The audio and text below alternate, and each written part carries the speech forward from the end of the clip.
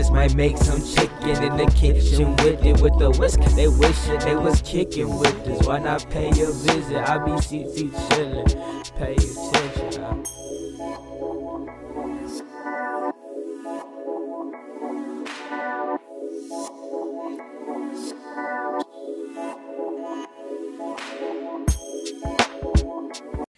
What is going on, folks? I am your host of the Ring of Discussions podcast, Truman Hudson III, your Triple Crown Tri-National Hardcore Cruiserweight Champion of the world.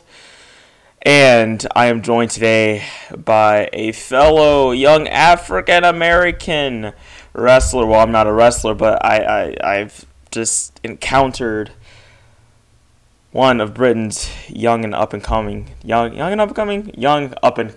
There we go. Let's rephrase that. In the sport of pro wrestling, Alex Cupid. Alex, how are you doing today, man? I'm doing pretty damn good. That's a pretty good introduction, man. I'm very impressed by that. Oh, thank you very much.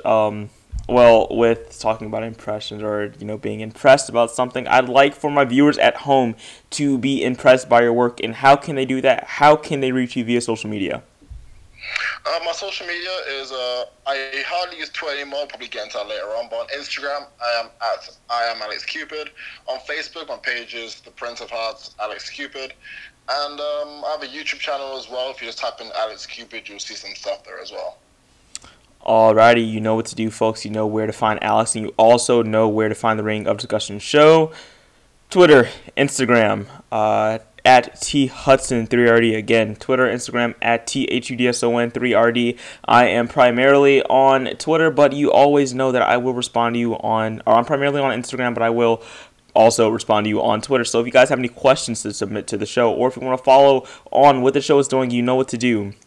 Instagram, Twitter, at THudson3RD, and also go onto the website that has been officially published as of yesterday. It is the rodcommunity.com. Again, rodcommunity.com or /Wix site. I still have to buy the domain. Chill out, folks. Calm down. Either way, let's get on with today's show. So, Alex, tell me about...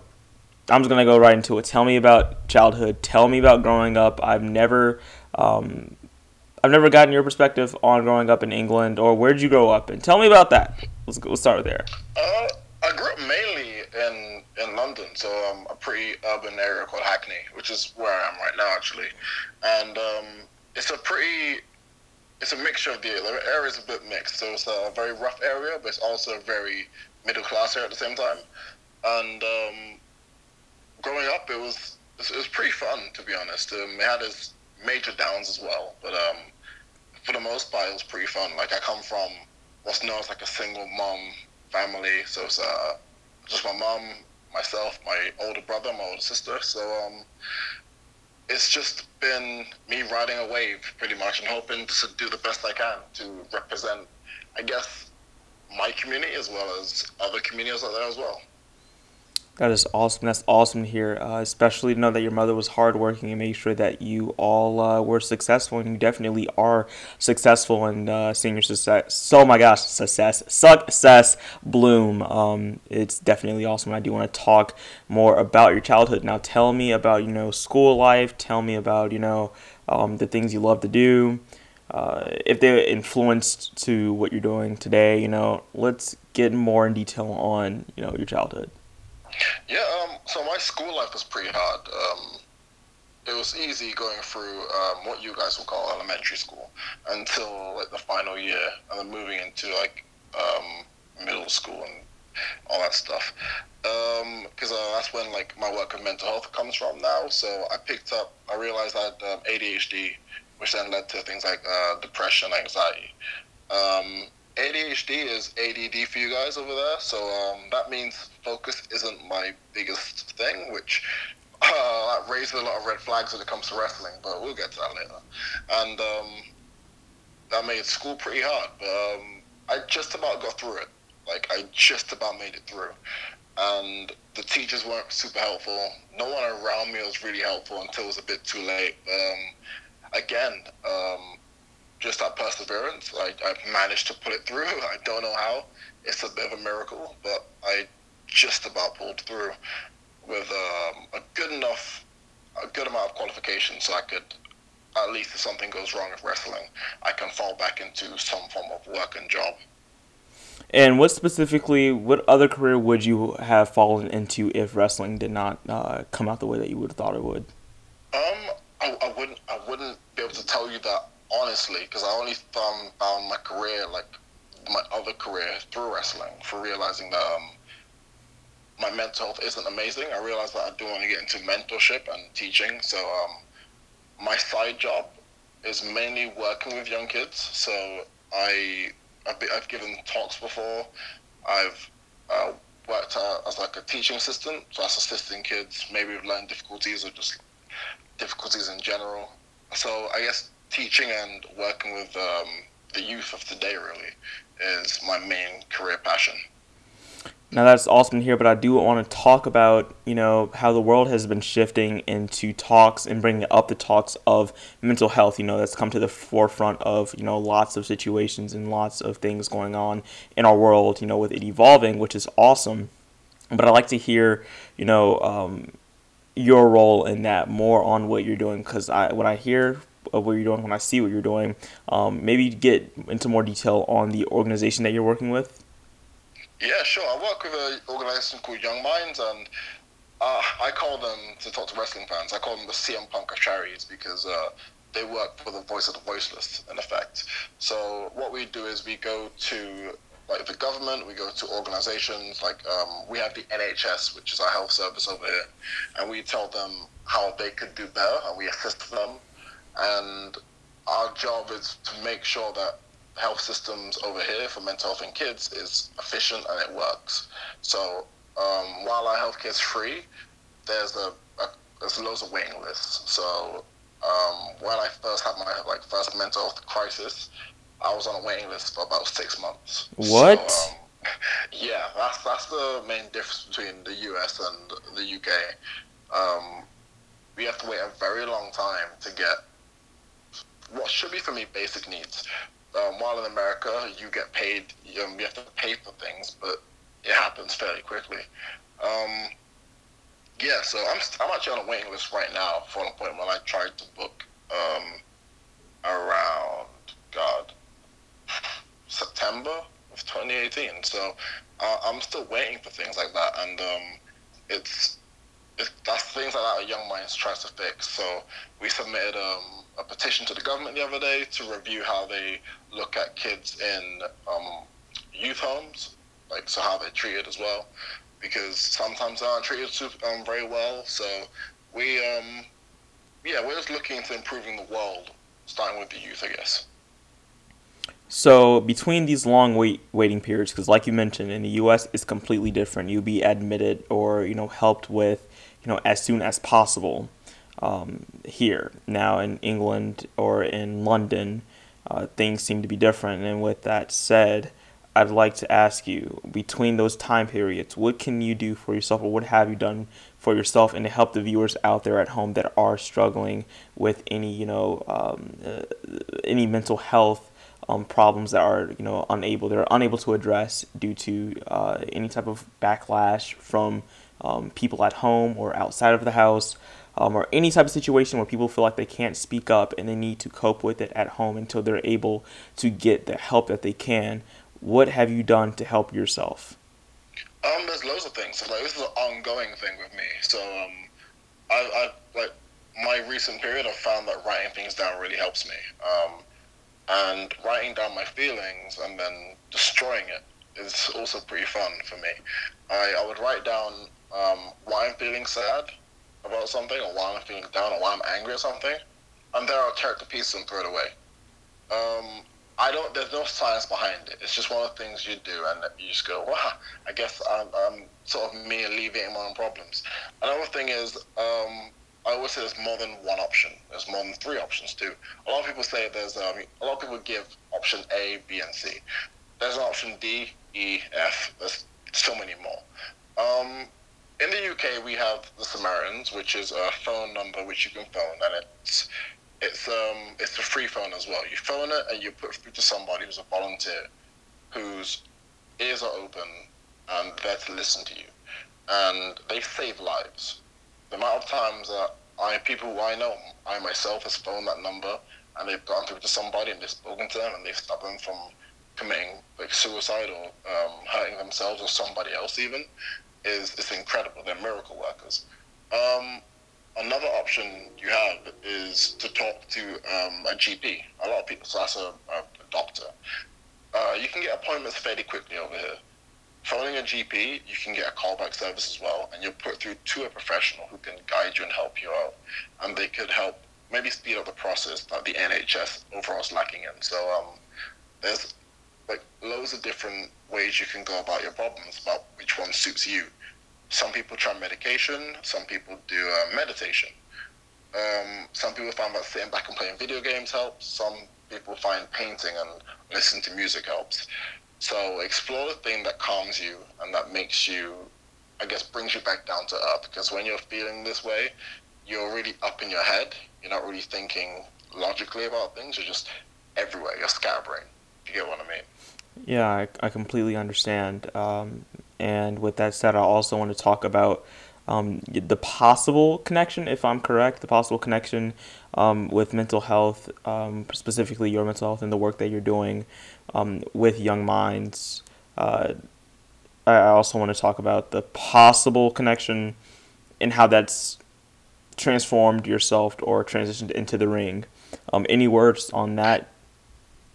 Yeah, there's so much I can say. So when I first started wrestling, I I was like 17, and I couldn't. I was overweight. I was like, I guess I was, in my eyes, I was stupid, but I was also very young, and I wasn't really. My brain wasn't ready for it. So I did it, and we did this thing called beginner's course, and I failed. And I left, and I came back, and I failed again. This is at the Progress Wrestling School, which is now arguably the biggest independent promotion in the world. So I was like, damn. And I went and I did it a third time, and I passed it without messing up anything. I just did it perfectly. And when I passed it, I was like, great, now the hard work starts. And during that time, I found Young Minds, and I was like, yo, I think I want to wrestle with this company by my side. So I have a charity there that I can support, and they'll support me. So I sent a few messages out, and they invited me to come down to do this thing called the Activist Program. A whole bunch of young people were there with similar mindsets to my own, and I became a Young Minds activist. And then from there, pretty much, our relationship just grew and grew and grew. So now I'm a sort of known independent wrestler over here with like a growing name. I have like the Young Minds leaflets, and I talk to lots of wrestling fans with mental health, in ring and out of the ring, especially like on Instagram, like like I spoke to you earlier on this week, and I just said, yo, my emails are open for any fans of mine or anyone in general. Like I don't really care if you hate me. Like I'd rather you talk to somebody who you hate rather than you do something stupid. So I just said, hey, like anyone can talk to me about things, and my inbox is very full from that whenever I do things like that. But I enjoy just putting my hand out there, because when I did it, Young Minds put their hand out and they saved me effectively. So the work I do with Young Minds is saved my life, but it's also given my career a reason to exist, because my viewpoint of being a professional wrestler isn't just applying a headlock really well and being super excellent in the ring. It's about being a good role model to people as well. So I see guys like John Cena and The Rock and Roman Reigns, and they do things like Make-A-Wish, and those are the things that I think I can do so much more. So I've been pushing myself to be more of an ambassador for wrestling, an ambassador for myself and in my community as well, rather than just being a guy who just wrestles and shows up and leaves. So, well, that's definitely great to hear. And with all that said, is that has any correlation with the always forward wristbands you wear or sleeves you wear? That is that's something that I came up with. Just if you see the similarities with another black wrestler, Darren Young, and he has Block the A on his one. I saw that, I was like, that's cool as hell. And when I got better, I realized that I don't really have anything to me. I'm just a guy that suffers mental health, and I was watching Luke Cage, and one of the things he says in like the first episode is always forward, forward always, and I was like, that's mine. That's gonna be mine forever. And I took it and I ran with it, and so far that's worked out. That's worked out really well, and it's on T-shirts of mine now. This is a thing I say, thing I do, and it's a real thing as well. It's not just something I could say to put on a T-shirt and sell it and get $15 for it. No, it's something that I feel when times low, and is used to resonate with people. And finding other pros are using that always forward to inspire themselves as well. Honestly, is I'm honored to even hear that from some people. So it's great. Well, you hear that? Hashtag loyal royal listeners. Always forward, forward always, as in the great words of Luke Cage, and then on this show, as of tonight, Alex Cupid. So, with that said, I want to start rolling on into the beginning of your training. We talked about it for a brief minute, but I want to get on the wrestling path. And then we're going to go back to personal life, and then we'll flip-flop back and forth. That's how this show rolls. So, let's talk about the beginning of your training. Tell me about the beginning, because the one thing I've noticed is that across the water, on you guys' side of the water, people start wrestling early. So, you started off at 17, correct? Yeah, I started at 17. Couldn't hack it, admittedly, and I came back when I was like 18. And I officially started when I was 18. And I started at the Progress Wrestling School, and I trained under Jimmy Havoc, who's now signed to AEW, so congrats, man, and Darryl Allen. So I trained on those guys, and I learned a lot from them too. And that's just where I started, and I've been growing since then. And then as I became more confident in myself as a wrestler, I started to travel out to different places. So my main home for training at the moment is the London School of Lucha Libre, they are the reason why Will Ospreay exists. And he's always grateful to them. He's always in that building, the Resistance Gallery. He's training people himself. So I'm now trained by Will as well. So, again, I'm really lucky for that.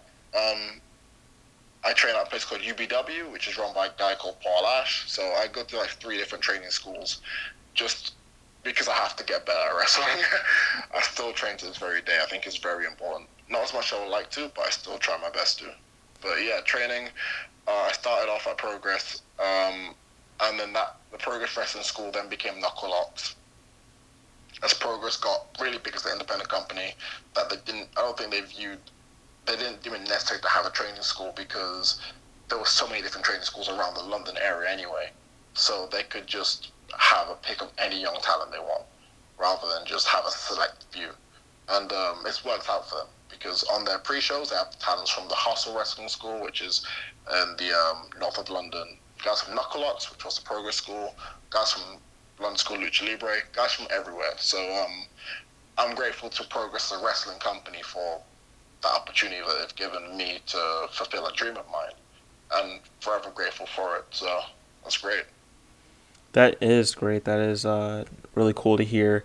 The metamorphosis of the in-ring, well, we didn't even really get to that, but we will be getting to that, but the beginning of your training. Now, I do want to talk about in-ring. Tell me about how you developed your skill set, whether that be, mentally, physically. How did you how did you put your mind inside of the ring day in, day out, night in, night out? Tell me about that mentality that it takes to step into the ring. Yeah, do you know what? I've been listening to Cabana's podcast recently, Jericho's podcast, and Edge and Christians, and they've had guests on, and they tend to talk about their personal life and all stuff like we were doing. But you're the first guy that's ever asked somebody from I can remember about their in-ring style. So, oh wow, that's something very unique. I haven't heard that properly in a while. I hear people say, "Oh, who did you watch when you were growing up with?" But never actually heard someone say where do your style come from? In that sense. So my style's changed a lot, throughout the years. I started wanting to be a high flyer, so I was in love with guys like Ricochet and ACH and those guys. I was like, yeah, that's it. I'm gonna do that, and especially Cedric Alexander. So I was like, I'm gonna be just like those guys. Yeah, those guys are like in amazing shape, and I'm gonna be like flipping and all that stuff. And I was doing that for a while, and then I saw myself in Cedric. If you remember when Cedric was like in Ring of Honor, he had like a bit of a belly to him as well. He was a bit of a big guy. He was super athletic, and I guess it's a black thing, but like, it Black was, History Month, folks. yeah, like if you look at Cedric, it's amazing. He was like a fairly big guy. He was like 220, and just moving around. I was like, I'm gonna be like Cedric. As time went on, I was just getting bigger and bigger. I was like 230, and I was like, and the people at the Progress Training School was like, you shouldn't be doing like high flying stuff anymore. And I wasn't really happy to hear it, because I was really good at it in a way. Like I was able to pull out some cool stuff. But as time went on, I started watching more wrestling, and then I found Japanese wrestling. I was like, I don't need to flip at all. Like I'm like 6'1" in my boots, and I like hard hitting styles now. And I saw like Misawa versus Kenta Kobashi, and I was like, oh, this is the shit. Like this is what I have to do now. So my style switched from Cedric and those guys to Japanese wrestling, and that's the style I have now, really, where I can mix the two. So when I was over in Japan, Taka called me a heavyweight showman, which was a thing I like now, and I might start using, because I love connecting with an audience, but then I will beat the hell out of you as well. So I just mix the styles together. I'm like, yeah, that's me. So I found my identity in the ring. So yeah, I think that we are. I found my identity in the ring now with that. So physically, you're on the Japanese strong style side, and mentally, you are the high flyer. Is that what you're trying to say? I would say like I've sort of lost the like. In my head, I wish I could be that, but in reality, I know I'm not. I'll say both mentally and physically, I am like Japanese wrestling through and through. But actually, no. I'm gonna say you're sort of right. I have the mindset of like Mr. Perfect and Owen Hart in that sense. So I'm very much a character, like mentally. I enjoy working with the crowd, and I like slowing things down, so I'm not going to be the fastest guy in the room, and I could have wanted to, but then physically, I can go like that, and just like Misawa could, and a lot of the New Japan guys now, like Ishii, those guys, they just go endlessly, they don't stop. So I guess I'm a mixture of two very different styles, like early WWF, styles, pre-Attitude Era styles, now mixed with this New Japan style we have now. So have you seen Pancrase Wrestling? I have seen a bit of it. Not too much of it, and so I don't know too much, so I can't hold me in the conversation, but I've seen bits of it. Alright. Were you going to say? No, go on, please. Okay, so the reason why I bring that up is, people like Bass Rutten, especially Ken Shamrock, all those guys, Yeah. with that hard-hitting style. That's something that I would check out for all the listeners at home, as well as you, Alex, for, if you're into the Japanese hard, I almost said Japanese hard style, oh my gosh. The Japanese strong style. That is definitely something that I would check out. Those old 90s, Japanese wrestling tapes are like quite a gem if you find a good one. So definitely check it out. And just a little suggestion, but I also want to ask you about British strong style. That is something I've never talked about on this show. Tell me about, do you incorporate that into your moveset at any point, the British style of wrestling? And tell me more about that, because I don't know too much about that. So tell myself and the audience about the British strong style. So British strong style is a very new thing. It's also a stable now with Trent, Tyler Bate, and WWE UK champion Pete Dunne. So I guess in a way they sort of coined the phrase as well. I think it comes directly from Japanese wrestling, in that we hit pretty hard, we do things like that, and we're very snug with our strikes, and everything looks legit. And I think the guy that does it really well right now is Chris Ridgway. He's perfect at it. He makes everything look like it can kill you. Like, if you guys haven't seen Chris Ridgway wrestle, then you've missed out. So progress on demand for that stuff. He just strikes on point, is perfect. And British Strong Style, I guess, is a sort of evolution from the world of sports style as well, because it's still very methodical. It's very it's sort of submission mat based as well, and then it becomes an absolute slugfest later on.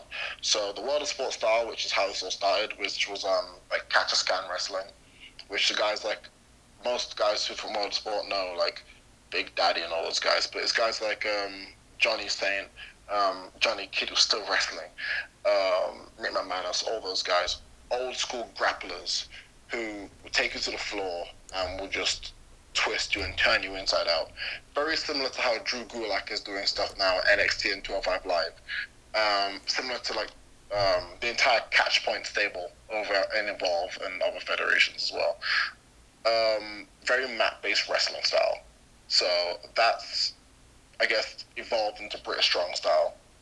But yeah, it's a very unique style. And guys like Jonathan Gresham has taken bits from it as well. Sugar Dunkerton as well has taken bits. Of course, Gulak has. And I guess the most famous name there is Daniel Bryan, who has said multiple times that he's learned so much on the camps, because the camp shows over here are phenomenal learning experiences. So we've had Kyle O'Reilly do the camps, Mighty Skull has done the camps before, Colt Cabana's done the camps. A lot of guys have come over to the UK from America, pretty much just spent time doing the Premier Promotions camps, which is a camp show I've done as well.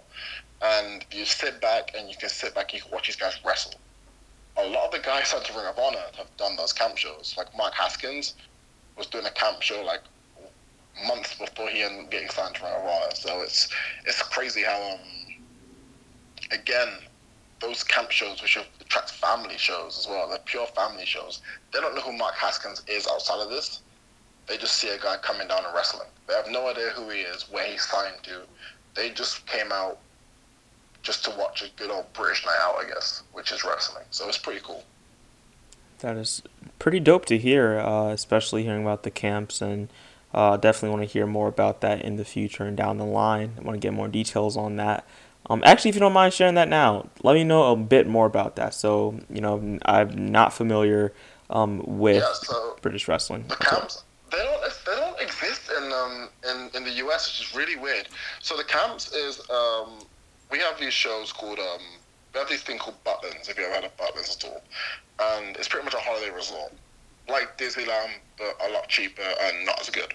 To put it as simply as that, we have Butlins, and Butlins have family entertainment, so they have singers come down. Like, for example, we have like dance troops will come down, you might have like the old singer come down, and they will entertain the kids. And one of the entertainment attractions there is wrestling. So it used to be All-Star Wrestling, which is still running today, but I don't believe they do the shows at Butlins anymore. And they would put on shows, and they would just have literally 1,000 people around a big wrestling ring, and the wrestlers would go at it, and the kids will be massive and they'll go crazy. And they'll wrestle for about an hour and a half, and that'll be it. And the kids will go back to the caravans and to the houses, and that'll be that. And they'll do other stuff. So wrestling is a part of the entertainment, really. So the camp shows were a good opportunity for young wrestlers to work on crowd work.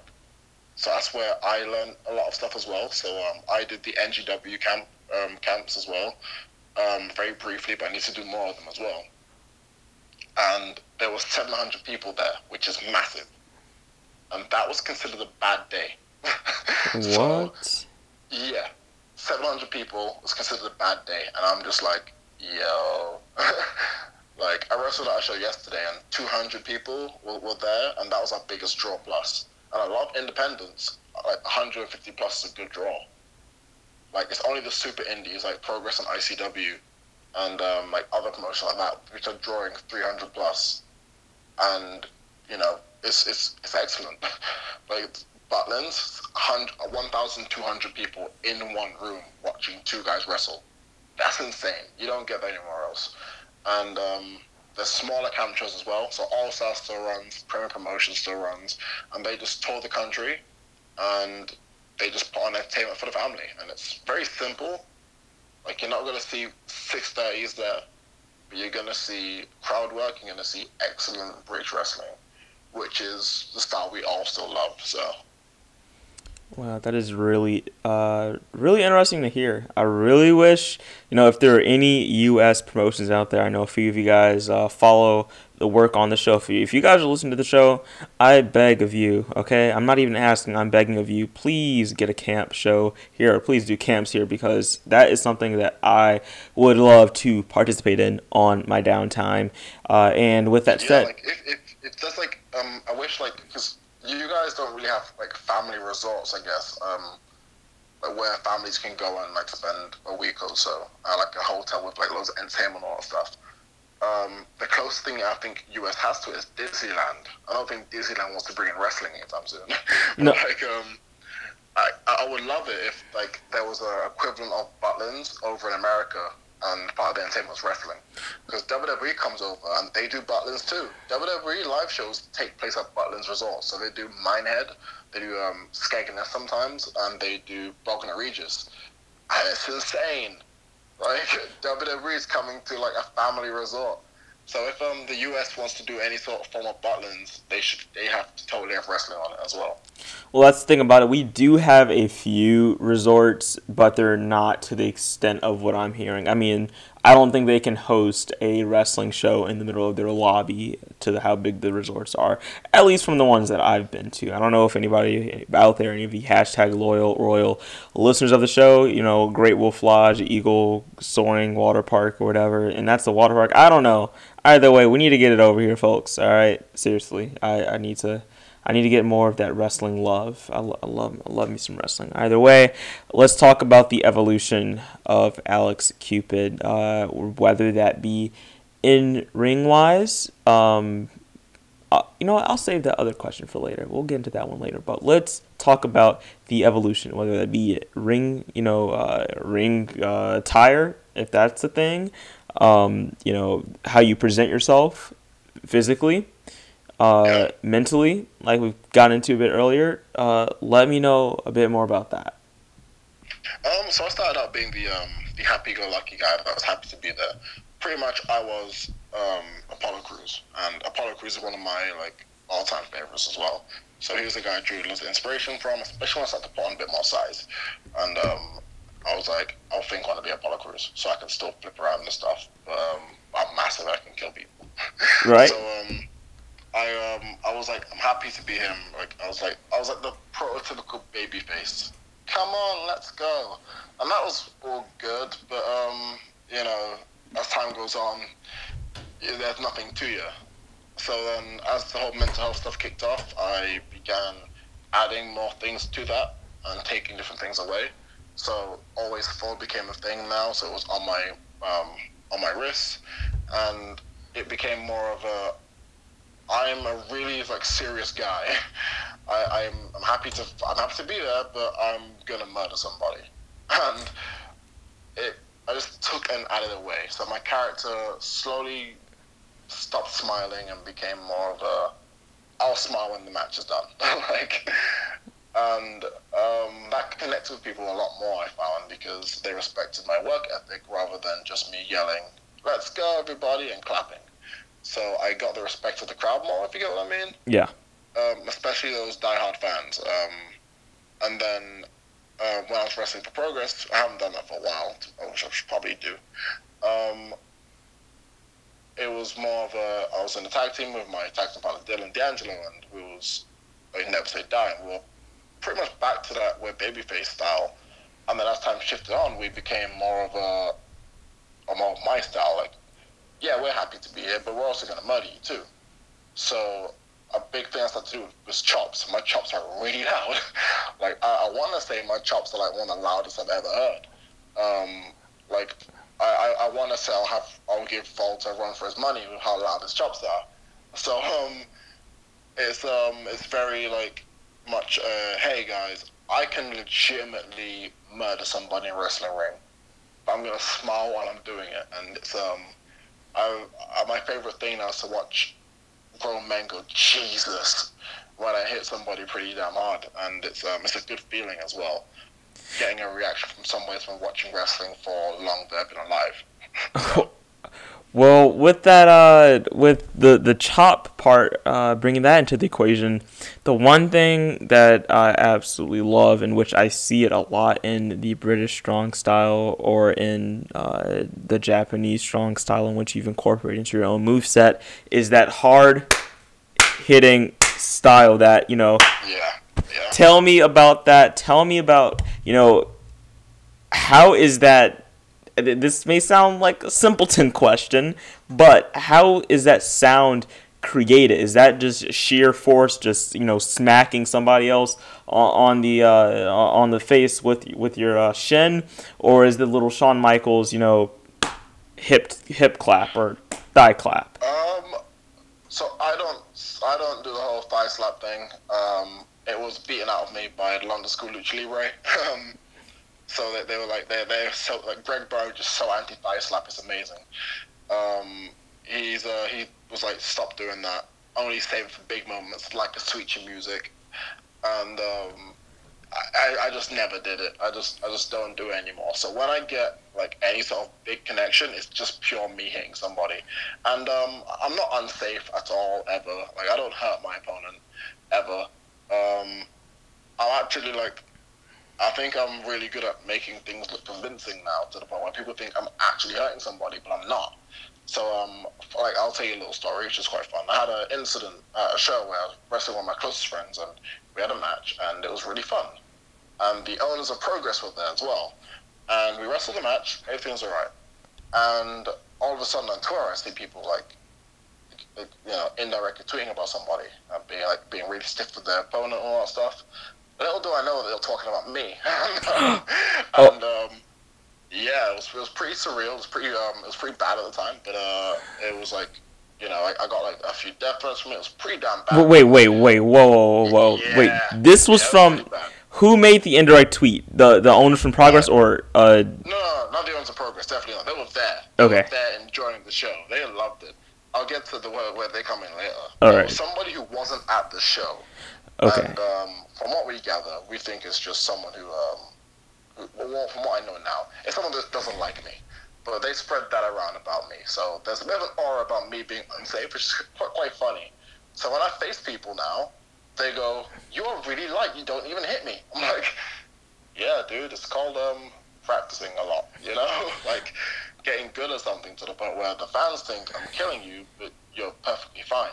So my favorite achievement is managing to completely work a few other wrestlers who are making like everything go wild in that sense for a few hours. And the best thing about it was I messaged the owners of Progress, and they were like, "Yo, that you didn't do a single thing wrong." And I had a big moment of like I could breathe, like right.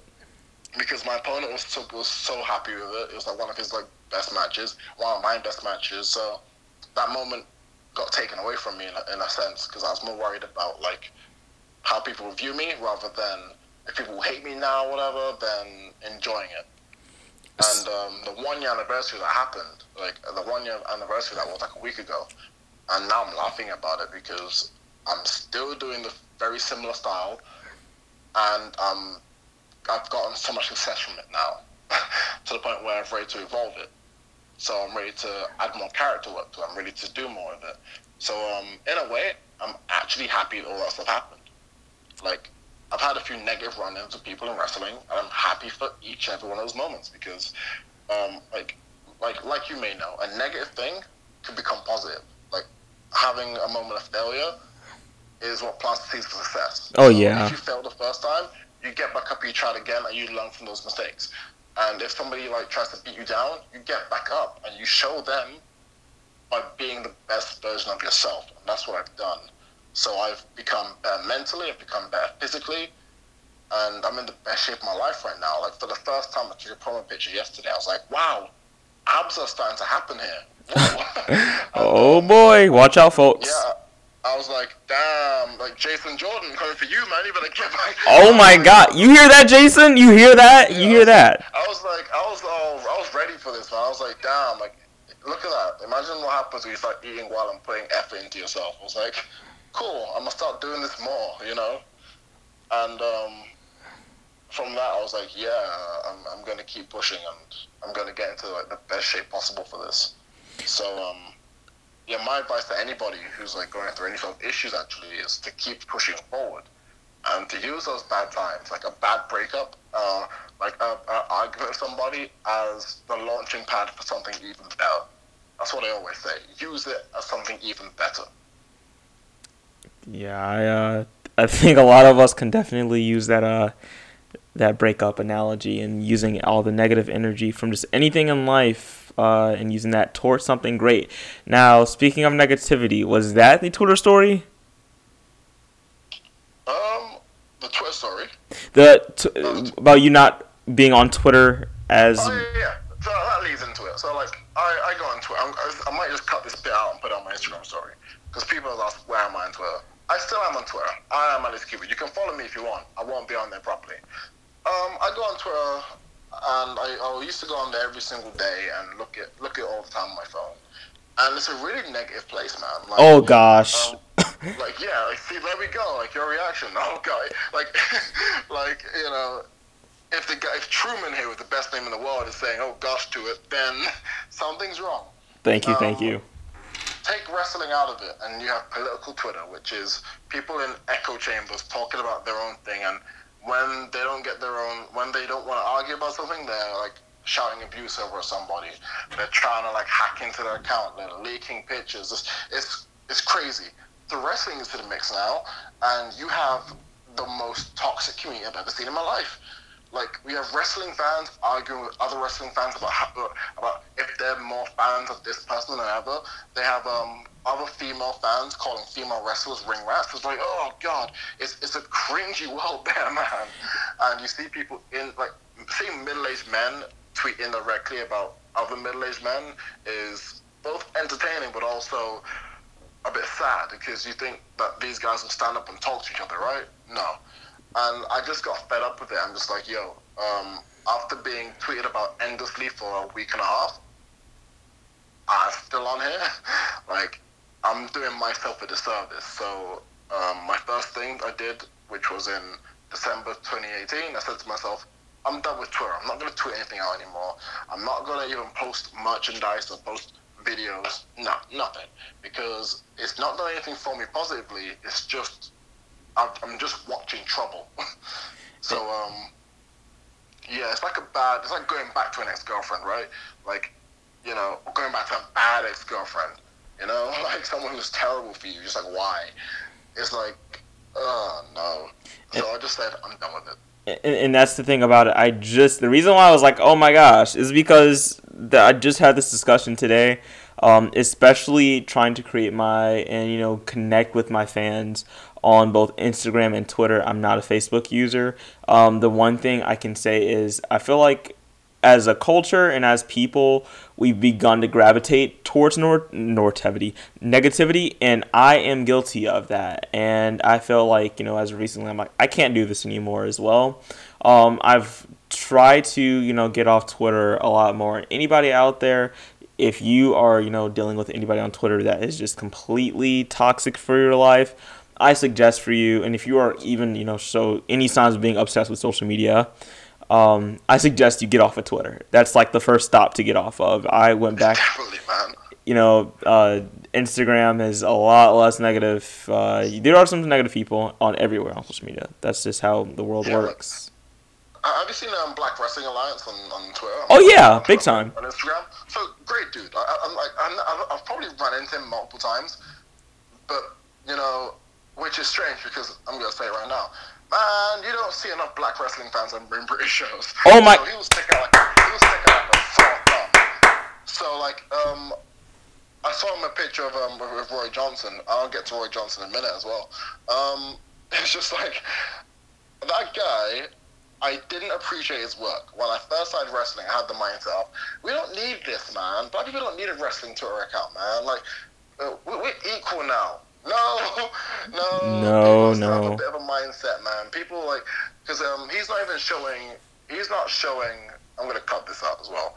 He's not even showing people what Black wrestling's doing now. He's showing our history, and people don't know our history too well. So I'm a big fan of D'Lo Brown. When he was showing D'Lo Brown love, I was like, that's why I love this page. When he was promoting guys who are up and coming today, like Sugar Dunkerton, I was like, this is why I like this page. Because some people generally don't know.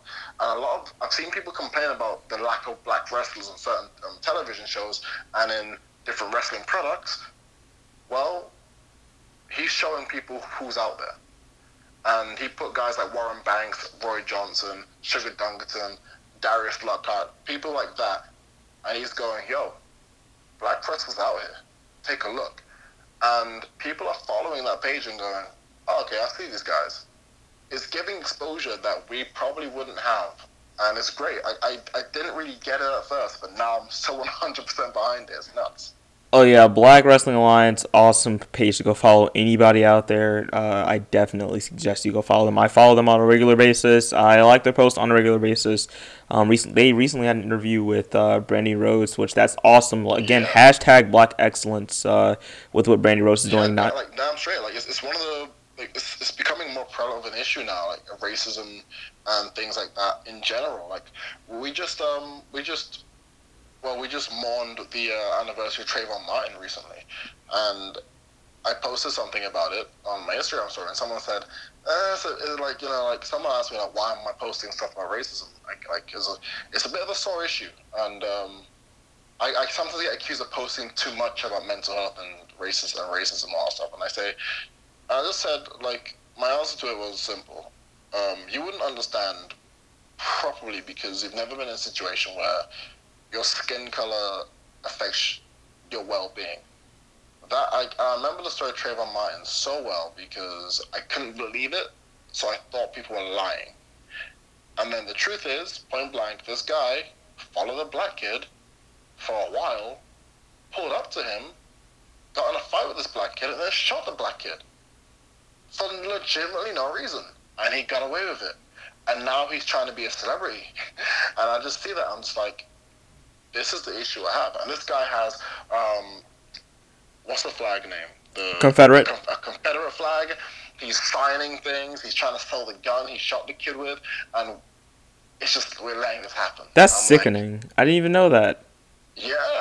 Like, he's, like, the guy's a piece of crap, man. Like, the guy is the worst human being possible. Like, and he got away with that, and he's giving, like, he's living his life, and Trayvon had his life cut short, and loads of other black young men had their lives cut short by police, by racist attacks.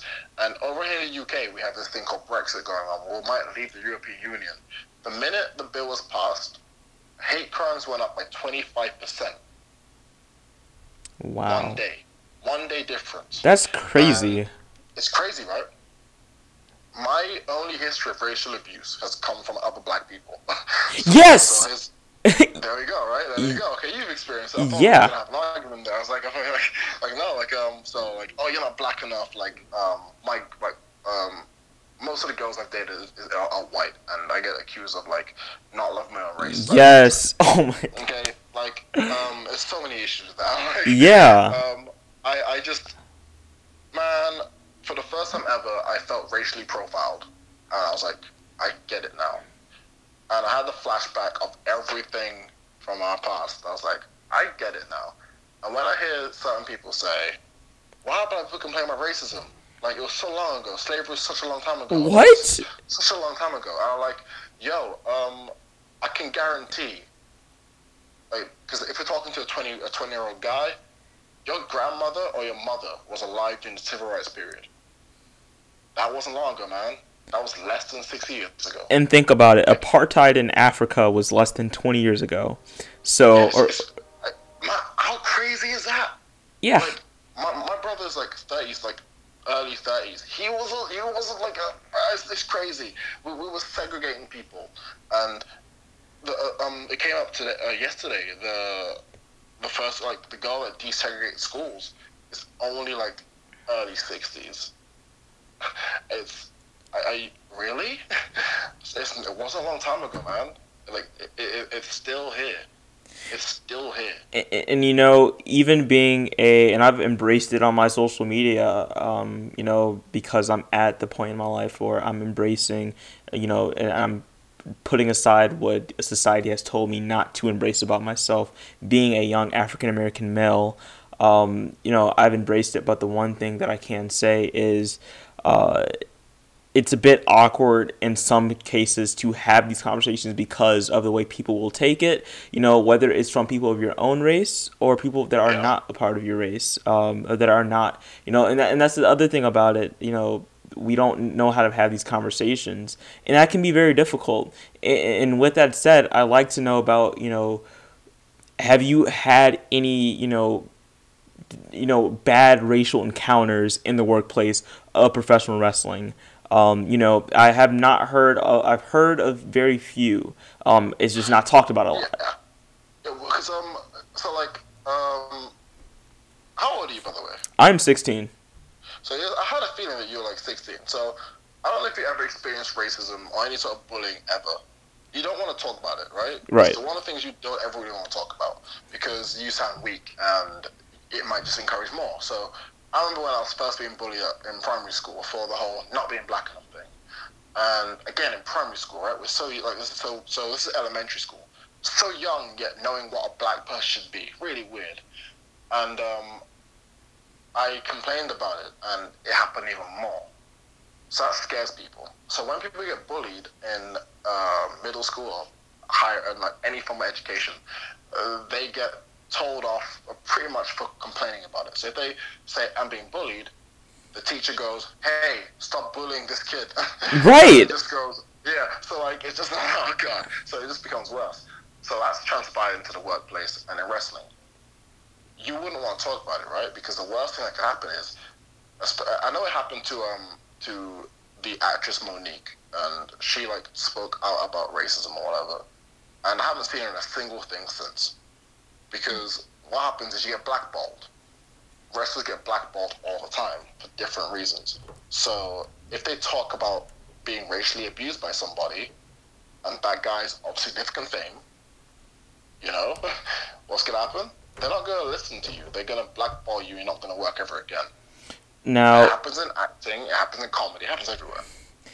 Now, with the emergence of AEW, which has, you know, come very open about being, you know, equal, and with the black signees and people of different background that have signed so far to AEW, you know, not hasn't been too many signings, but from what we've seen so far, it's not very diverse, but it's, you know, we're slowly building up the roster, still have some time to go. Yeah. But we have, you know, a black woman that is in charge.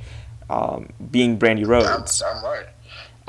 It's incredible. Like, do you know what's really good about it? Those signings, especially Nyla Rose, they weren't signed and going, hey, you're transgender. You are the transgender face of AEW. No, they did it on the fly like everybody else because that's how the movement is. So black people, when they're fighting we're not fighting to be better than you, we're fighting to be treated the same as you.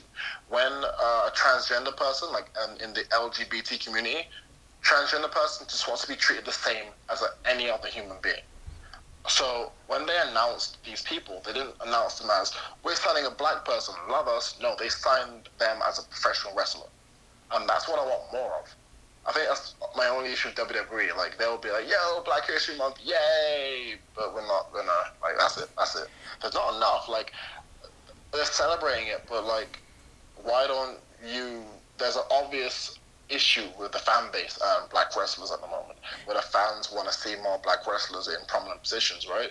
So they discuss this quite a bit. They promote Black History Month, but then like it feels like they're not really listening to the audience, and then it's always a bit of an argument about whether W is a racist company. No, they're not a racist company. It's just there's loads of people to get opportunities, and there's not enough opportunities, I guess, right? So then AEW comes about. So it's just things are happening, right?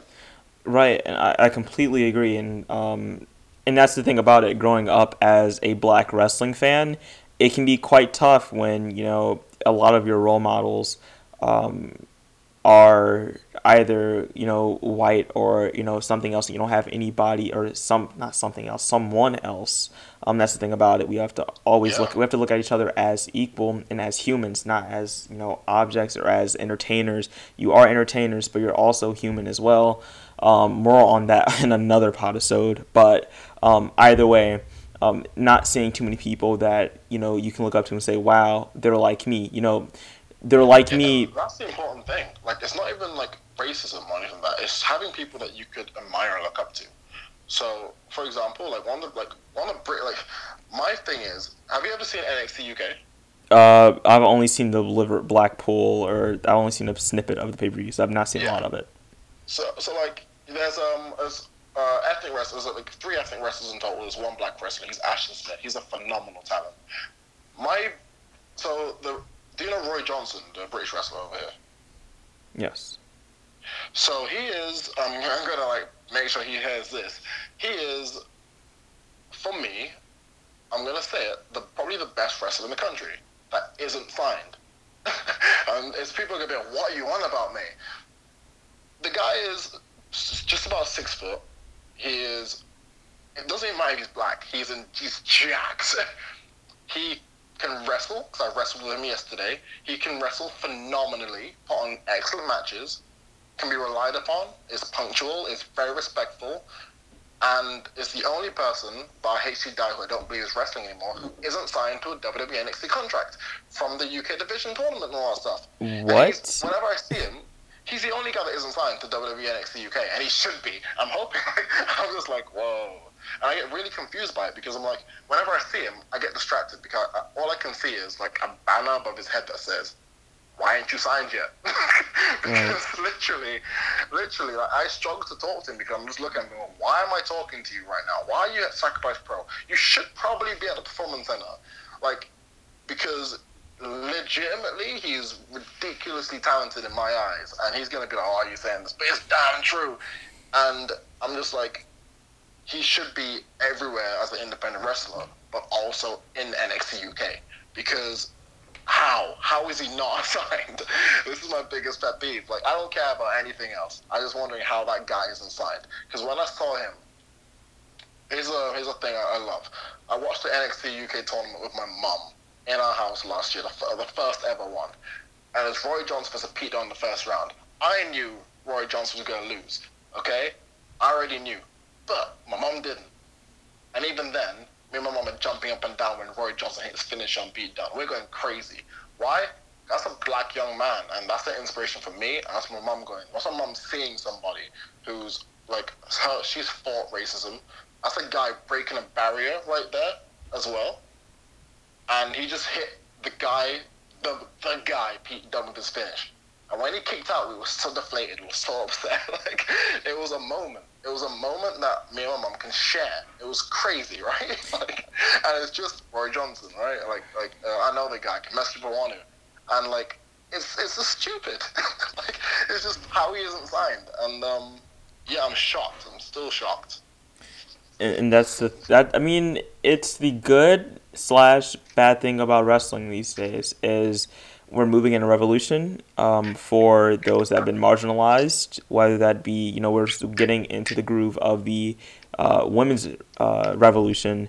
I can't wait to see the multicultural revolution, those that have been, you know, put to the side due to their race, whether you are, you know, black, brown, whatever you are, blue, green, yellow, Yeah, the orange. I think it started about a year ago, and I think that what's happening now is it's going to continue, but it's going to have to happen. It can't be like we're pushing a black guy, yay. It has to be we're pushing a really talented wrestler. So again, that's what I say. Like, Roy Johnson's a really talented wrestler. He should be signed. He should be with everybody else at the Performance Center. Guys like Shane Taylor, who I had the pleasure of meeting, and he stayed at my house when he was over here for Rev Pro. He's breaking a glass ceiling. That's his whole thing, similar to what I'm doing now over here. Yeah. And but he's a lot better. And he had the New Japan USA show, and I'm hearing that he did super well. And he's just very vocal about who he is as a person. He's very proud. And he's been given opportunities because he's very talented. So Darius Lockhart, who's coming back over here in like a week to be staying with me as well. And he's just been, every opportunity he's been given, he's taken it and he's run with it.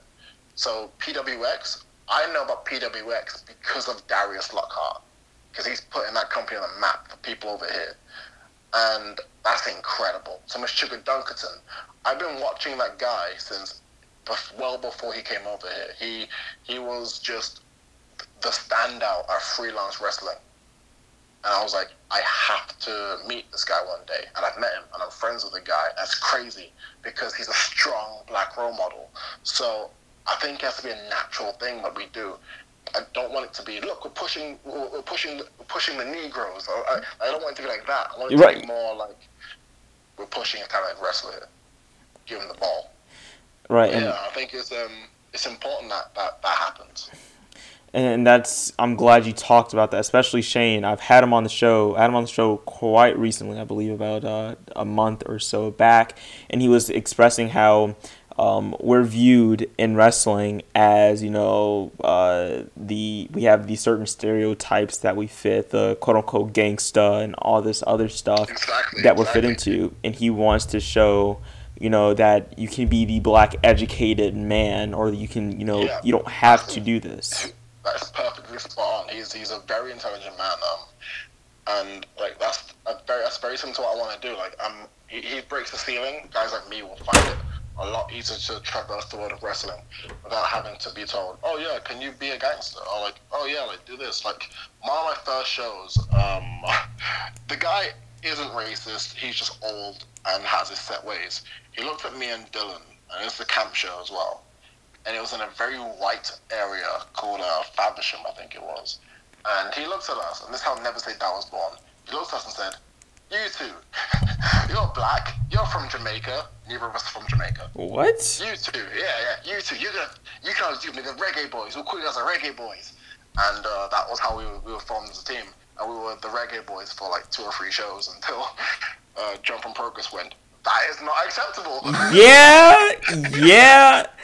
And like Joe was like, no, you like we literally went, yeah, we're the reggae boys, or like he's like, no, come up with a name, a good name, okay? Yeah. Like, that's not acceptable. It's like, oh, John Briley, oh, you killed John. I realized, yeah, he's right. We're laughing about it, but he's so right. And I think John, very early, it's twice now John has saved my wrestling career. So hey, kudos. It's just like I just go, we need a new name, and I'm on my phone, and I literally said, I'm gonna press the middle button. Whatever names come up, it's gonna be a tag team name as a joke. And I type it, and it goes Never Say Die. I'm like, yeah, cool, tag team done. And yeah, it's a good little thing we have going, and it's spawned from he's not racist. He's definitely not racist. It's spawned from an old ideology that evolved. So I'm really happy with the way that came about. And that's definitely a good story to hear about a misunderstanding and catching up with the times, especially in the sport.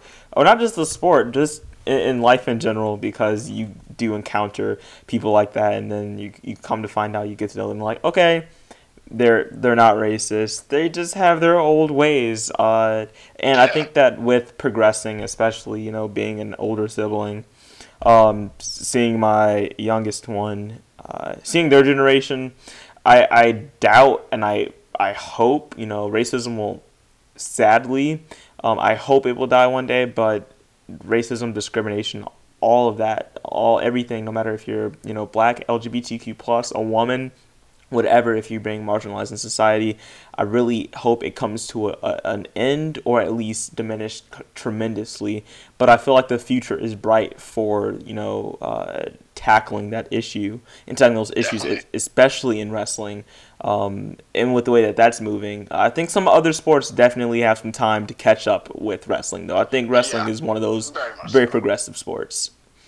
But wrestling is like the community, to its detriment and to its benefit, is very, very, very, like, people call it left. I just call it overly caring. So yeah, they like I see a lot of like the British wrestling fans. They talk a lot about sexuality and diversity in wrestling, and you know, I can just say I'll link her in this as well. It's like there's a lovely fan called Penny, and she's really like she cares a lot about like professional wrestlers, and she just like she like, she just looks out, and she's just literally an ally. She's white and she's bubbly, and she just has fun at wrestling shows.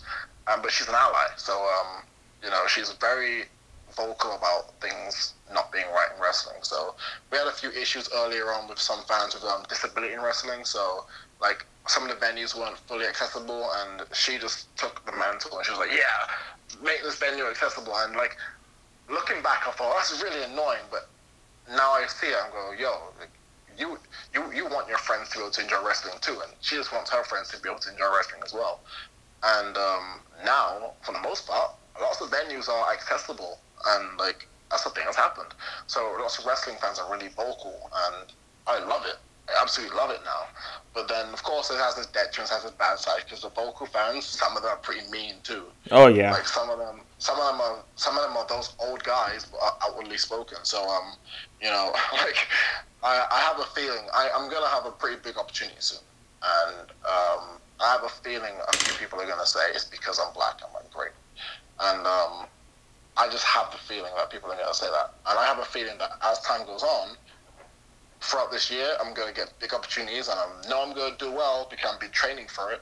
I have a feeling that people are gonna say it's because he's black, because these people are still stuck in their old ways, and I'm just like, oh, great, and you know, it's just as time goes on, people are gonna wake up and realize, oh, we're idiots, and people are gonna learn. Like social media for me, I've left Twitter because nobody's forgiven on Twitter. Oh and yeah. I always think that people should be forgiven. Like, and if somebody tweets something that's wrong or phrased wrong or says something offensive, I think that it should just be, there should be a period where I don't like the idea of people hounding this person and like saying offensive things to them and just being like rude to them. Just think, nah, educate the person, man. Like, it's one of the things I do. Like, I have friends who have stereotypes of black people that aren't true, and like I love it. Like my ex-girlfriend, like her parents were very like, yeah, what? Like you must listen to all the rap music in the world. I'm like, no, I don't. But I educate them, right? And then me and the dad both like Bruce Springsteen. Like the most like the stupidest thing to have in common, right? Because Bruce Springsteen's like, meant to be a very white artist. No, like educate people rather than humiliate them, I guess. And that's the thing about it. Before we go on to break, is especially being a wrestling fan and playing the games in the early 2000s, and a sister that was quite into the emo bands.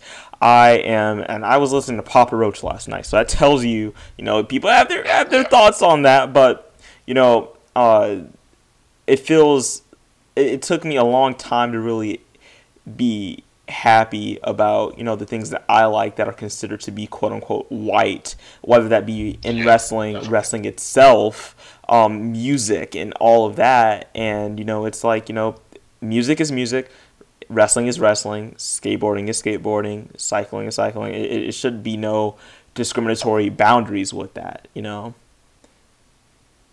That's like I hate the idea that there's like, oh, this is what black people do, this is what white people do. I'm like, oh God, I love racist jokes. I make them all the time. Yeah. But I hate legitimate racist boundaries. So, you know, again, like I love my rock band. I'm very much into rock music. I'm very much into spoken word stuff. And I listen to Joe Rogan and lots of white comedians and all that stuff as well.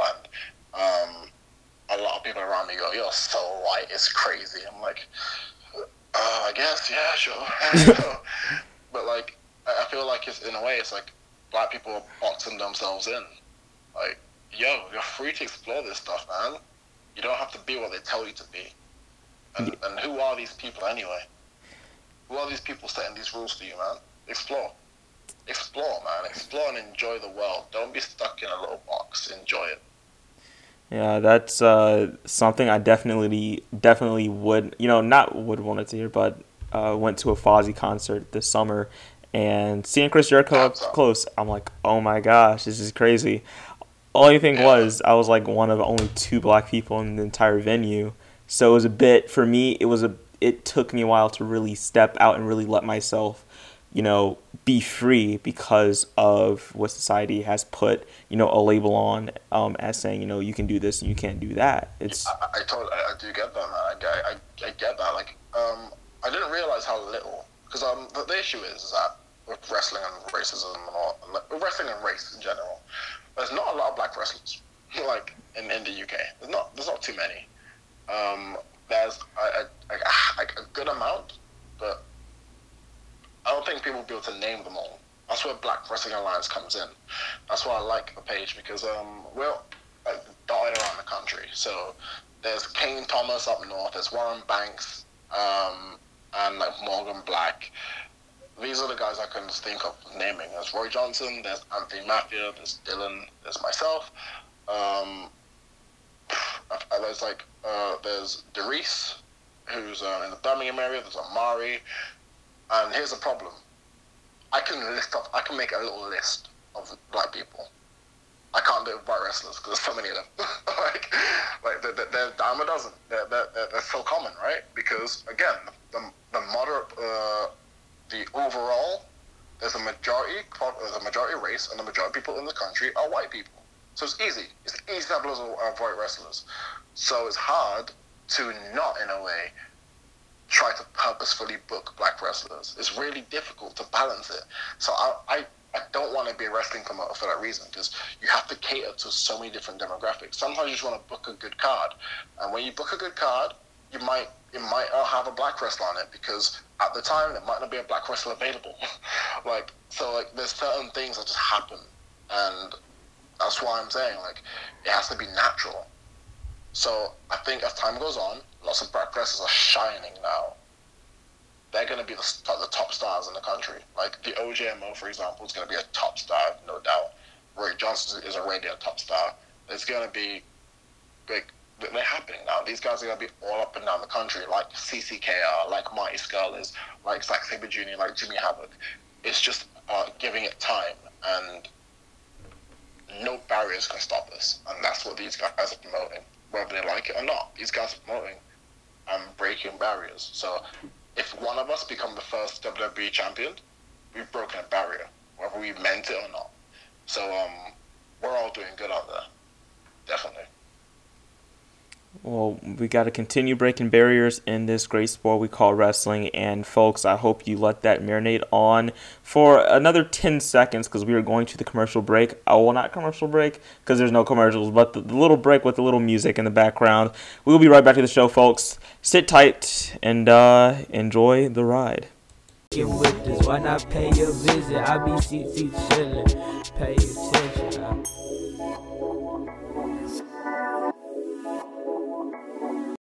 Alright, folks, I hope you enjoyed that little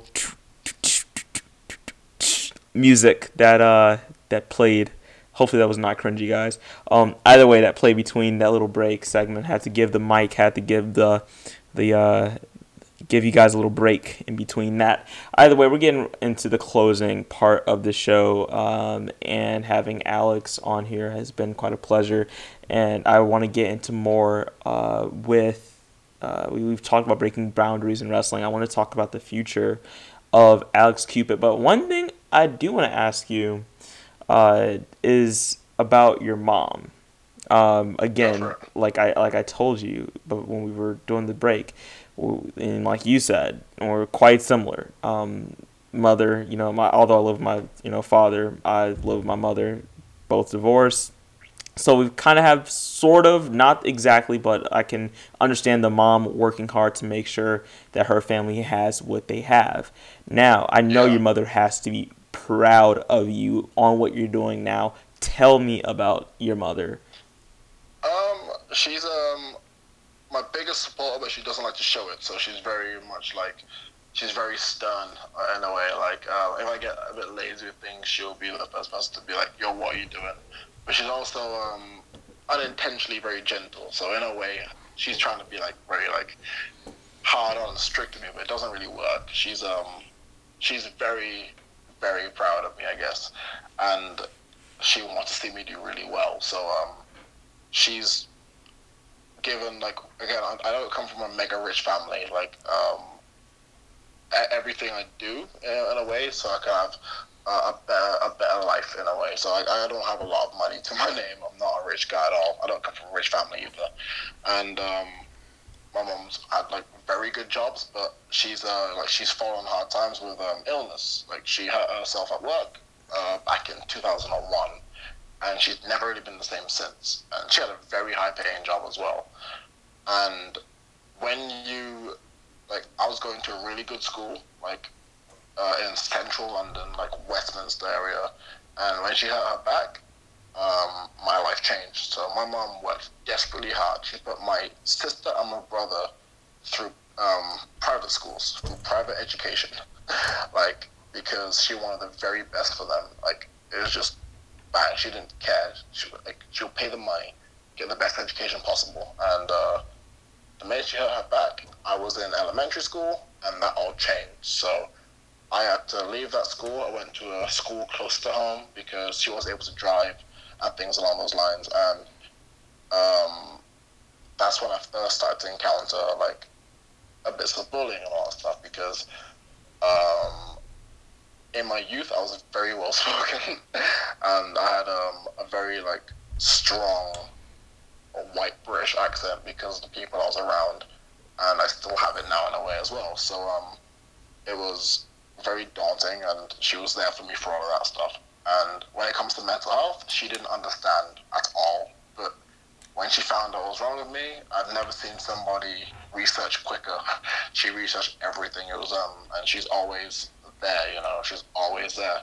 And when I've had trouble in wrestling, for example, like the whole Twitter fiasco and all that stuff, like she was like, I didn't want to tell her, but she was like, "Yo, you've got to deal with this the right way." So she helped me with that as well. And yeah, having someone that supportive of you is incredible. Like I think we value my biggest criticism of humanity in general sometimes is that we forget the people that invested in us when they didn't have to. And my mom is definitely one of those people. So if you're out there and you're not reinvesting in your parents when they've given you a lot, give them some time. Like, just give them some time from your day, because all they want to do is see you do well. All they want to do is they want a reason to be proud of you, so give them one. And that's why I always say, I just say, like, I'm doing this not so my mom's proud of me, because she always will be. I'm doing this so I could pay my mom's bills, so I could give my mom the best health possible, so I can do everything and everything. Like, I want to be able to just have my mom sit back and relax. So that's my goal. I don't even care about myself that much, man. Like I don't care. I will live in a cardboard box if that meant my mom could sit back and relax. So I don't say this too often, but I'm saying it now. So yeah. Well, that's awesome. You hear that, Mama Cupid? Your son loves you, okay? This is coming from the guy that's like thousands of miles away, and that's talking to your son for the first time. Your son loves you, and it's very apparent. I'm quite sure the hashtag loyal royal listeners of the show definitely can agree with that family love and that support. And speaking of that, I think support definitely transcends into wrestling when it comes to the fan base along with the performers. Now, tell me about your connection with the fans. My connection with my fans is special because they're the ones who like hang in there. Because I was at I went through a period of like being very new still, and in the middle of my second year, I broke out onto Progress with Dylan. We wrestled Gibson and Drake, who are now the WWE UK Tag Team Champions, in their first match of tag team. We worked with like the very best, like we worked with some pretty good like tag teams, but not really like properly. I don't feel like we were given the proper shot, and I feel we're gonna get one. We're gonna work to get one soon, or I'm gonna work to get one because I know that I can hang in Progress Wrestling. But we got the opportunity. Then we wrestled for Rev Pro, then wrestled for IPW very quickly, and very new at the time. So we got fans real quick, but then we lost them real quick because it weren't really brought back to us promotions. So we haven't been in progress for a while. And my goal is to sort of get back there to show that I belong there, but to show that I belong on the highest possible like independent promotions, because I know I know I can be there. I know I can hang with the very best in this country, and it's not me being cocky. It's just me having faith in myself. And if you don't, like, everyone has to have faith in themselves. Like, if anyone's listening to this and they take as arrogance, then how insecure are you? Like, have faith in yourself that you can do something incredible. Like, I know that on my best day I can hang with the best. I'm not saying I'm the best, but I can keep up with them. So I guess, like, when I think about it, we lost those fans because we weren't in those places again. But then some people kept on and they hung on. They were like, "Yo, we're back in this." And when I debuted a T-shirt in collaboration with Young Minds, it got a load of reception. Like, I was surprised. And these guys, we raised like £200 for the promotion. Glenn Joseph wrote a check for £150 to Young Minds. We earned a lot. Sacrifice Pro, the place I wrestled yesterday, we do shows purely for charity. We made £100 and so for Young Minds as well, and it's that connection there which made me have a core, strong fan base of of just caring people. Like, I'd rather have a small fan base of caring, loyal fans rather than have loads that don't really care about me and where I'm going. So yeah, I have amazing fans who are just ridiculously supportive of what I do. That is great to hear, and hearing about the fan base and how they support you. I'd like to talk about you as we head to the closing part of this awesome, very extended interview, which I was not expecting this, but this is something that I'd like to keep up with. I like it a lot. It was good, in depth. I think we got a lot, but I like to talk about what do you want for yourself, whether that be in life, in wrestling. What do you want for yourself? I think we get too caught up in what we want to do and show for others. Yeah, definitely. What do you want for yourself? So I'm in my room now. I'm just looking at I wrestled in Japan with Kaientai Dojo, and I have two posters in my room. One is of Taka Michinoku's 25th anniversary show, and the other one is my final show in Japan, which was the biggest show I've ever done. It was at the Grand Slam in the TKP Arena, which is like it's like as big as Korakuen Hall, but two sets below as prestigious. So it's prestigious, but not as big as Korakuen Hall. And I'm looking at those posts, I'm like, that's cool and all, but imagine if you could aspire somebody to be the strongest version of themselves. That's a lot better. So my goal in wrestling is to be the best version of myself, but also inspire people to be the strongest version of themselves as well. Because I know that I've helped people mentally, and I've helped people improve their lives, and that's scary because I'm a jackass. like the idea of someone going, "Alex Cupid, you saved my life." When someone said that to me at a progress show, like the last one we did, I pretty much was nearly. I nearly just I nearly flew out of the building. Like it was that surreal. So I want to do that. I want to be that. I want to be the best version that I can be. Because as I said at the very beginning of the show, being a professional wrestler in my eyes isn't being the world's greatest wrestler. It's being an ambassador for what you believe in and for what you believe deserves your time. So John Cena, Make-A-Wish. It's me and mental health. It's me and promoting something that people didn't want to talk about, and I'm making it. I want to make it a popular thing to discuss, and not to discuss, but discuss and eradicate the stigma behind it. So it's open to discuss when we're feeling down, depressed, and anxious. So my goal as a wrestler is to just spread the word of mental health and positivity and being the best I can be. And that's as I'm saying it now, I realize how important it is for me to keep doing this. So it's good. That is very, very inspiring to hear. A word I've not said on this show in quite a bit. I don't think I have. Either way, That's good to hear that you're doing things beyond the mat, and I can't wait Yeah, to see that flourish. I feel like as a wrestler, I was saying to myself yesterday after Sacrifice yesterday, I don't think I'll be remembered for being a good wrestler, which is unfortunate. But I think I'll be remembered for making a difference in people's lives, which is incredible. So if I can keep that up, then I'll be okay. And, I'm happy. and that's the thing about it. I feel that the impact that you make on this world means a great deal. So as long as you're making others happy, no matter what way you may show that, and this is for the listeners at home as well.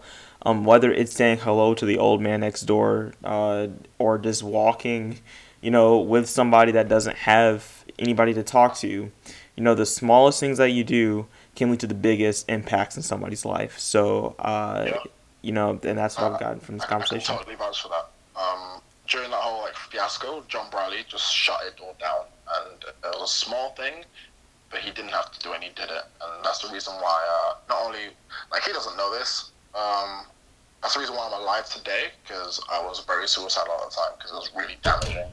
That's the reason why I'm as good as I am today, and why I'm keep gonna be good, because people like him, and my mom, and RJ Singh, and Paul Ash, people like those guys didn't have to do things like that. They've invested time in me, so I feel like I'm at the stage now where I want 2019 not to be my year or anything like that. I want it to be the year where I go, hey, I hope you guys didn't regret putting stock into me, because I'm gonna deliver it very soon, and we're all gonna profit. Trust me. That's what I'm focusing on. I'm focusing on just showing people that, hey, I'm definitely in this. I've got a fight to give. So here I am. Well, that is great to hear, and I can't wait to see the future of Alex Cupid. Alex, thank you for coming on to the show, man. And I have one more question for you.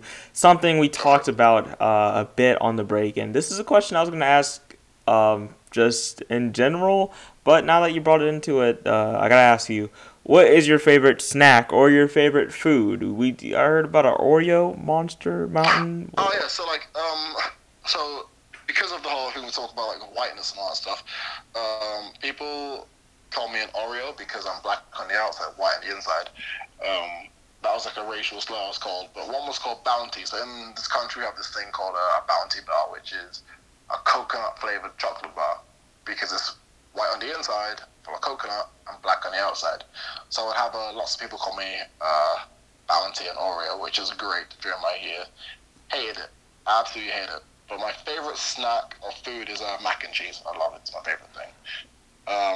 I have a vegan diet now because it's beneficial for my health and animals and stuff. So I make my own special vegan mac and cheese. I'm just great. I love my life. Okay. So macaroni and cheese is my thing. I've got a question with the mac and cheese thing, especially with transitioning from being, and for anybody out there that's transitioning into a vegan diet, I suggest you go at a slow pace. Don't just go right into it. Some people can have the will to do that. If you have it, go for it. But I definitely suggest to take it one step at a time. Now, with that being said, cheese. What do you use? Do you use vegan cheese? Do you use tofu? What do you use for the cheese to make it? I don't use any cheese, which is amazing. I use nutritional yeast, which sounds gross, but it's actually pretty cool. It's just a different form of yeast, but it's in flakes, and it has a really cheesy smell and a very cheesy taste. And I use that as well as all the Caribbean seasoning in the world, because macaroni and cheese, the Caribbean way is the best way. So, and there's nothing else that can tell me otherwise. So yeah, it's just you could use vegan cheese if you want, but I prefer to use nutritional yeast. That's what I use. Well, there you go, folks. Nutritional yeast is the way to make a bomb vegan mac and cheese. The Caribbean way. Sorry, the Caribbean. Caribbean for life, man. Caribbean for life. All right. Well, thank you so much. No worries, man. Thank you. Thanks for having me. You guys are great. Thank you very much, and thank you #loyal royal listeners for listening. And please, Alex, tell the listeners one more time how they can reach you on social media. If you have any questions, whatever, like mental health stuff, or just more questions about me, whatever I do, my Gmail is theprinceofhearts, alexcupid@gmail.com. That's great. Facebook page is the Prince of Hearts, Alex Cupid. Just type that in somewhere, it'll come up. Same with YouTube, Alex Cupid. Instagram, I am Alex Cupid because I have a midlife crisis. Same goes for Twitter as well. Follow me on those things. Send me a message if you came from this show. I'm open to talking about literally anything because it's all cool with me. Alrighty, and as for you, other listeners at home, if this is your first time listening, I thank you so much. You know what to do. You know what to do.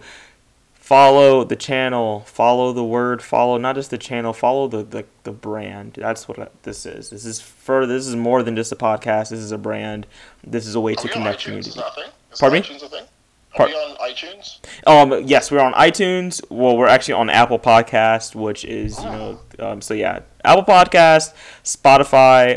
Even though we have some issues with Spotify, hopefully the channel's back up on there. Google Play, Anchor FM.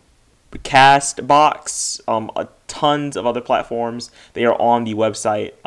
That is rodcommunity.wix.com. I don't know. Just go to the Instagram that was just recently posted yesterday with the new link to the new website. Got to buy the domain. So once we get the domain, it'll be simple. All you got to do is do rodcommunity.com, and that is how you can join the community, and that's how you can converse uniqueness, because that's what we do on the ROD show. I'd like to thank my guest, Alex Cupid, for coming onto the show once more, and for all the folks listening at home. You know what time it is. I am your Triple Crown Tri-National Hardcore Cruiserweight Champion of the World. I like that silence, but I need some woos from the crowd. Either way, Truman Hudson III. And I'm signing out, folks. Thank you all so much for tuning in to yet a lovely interview.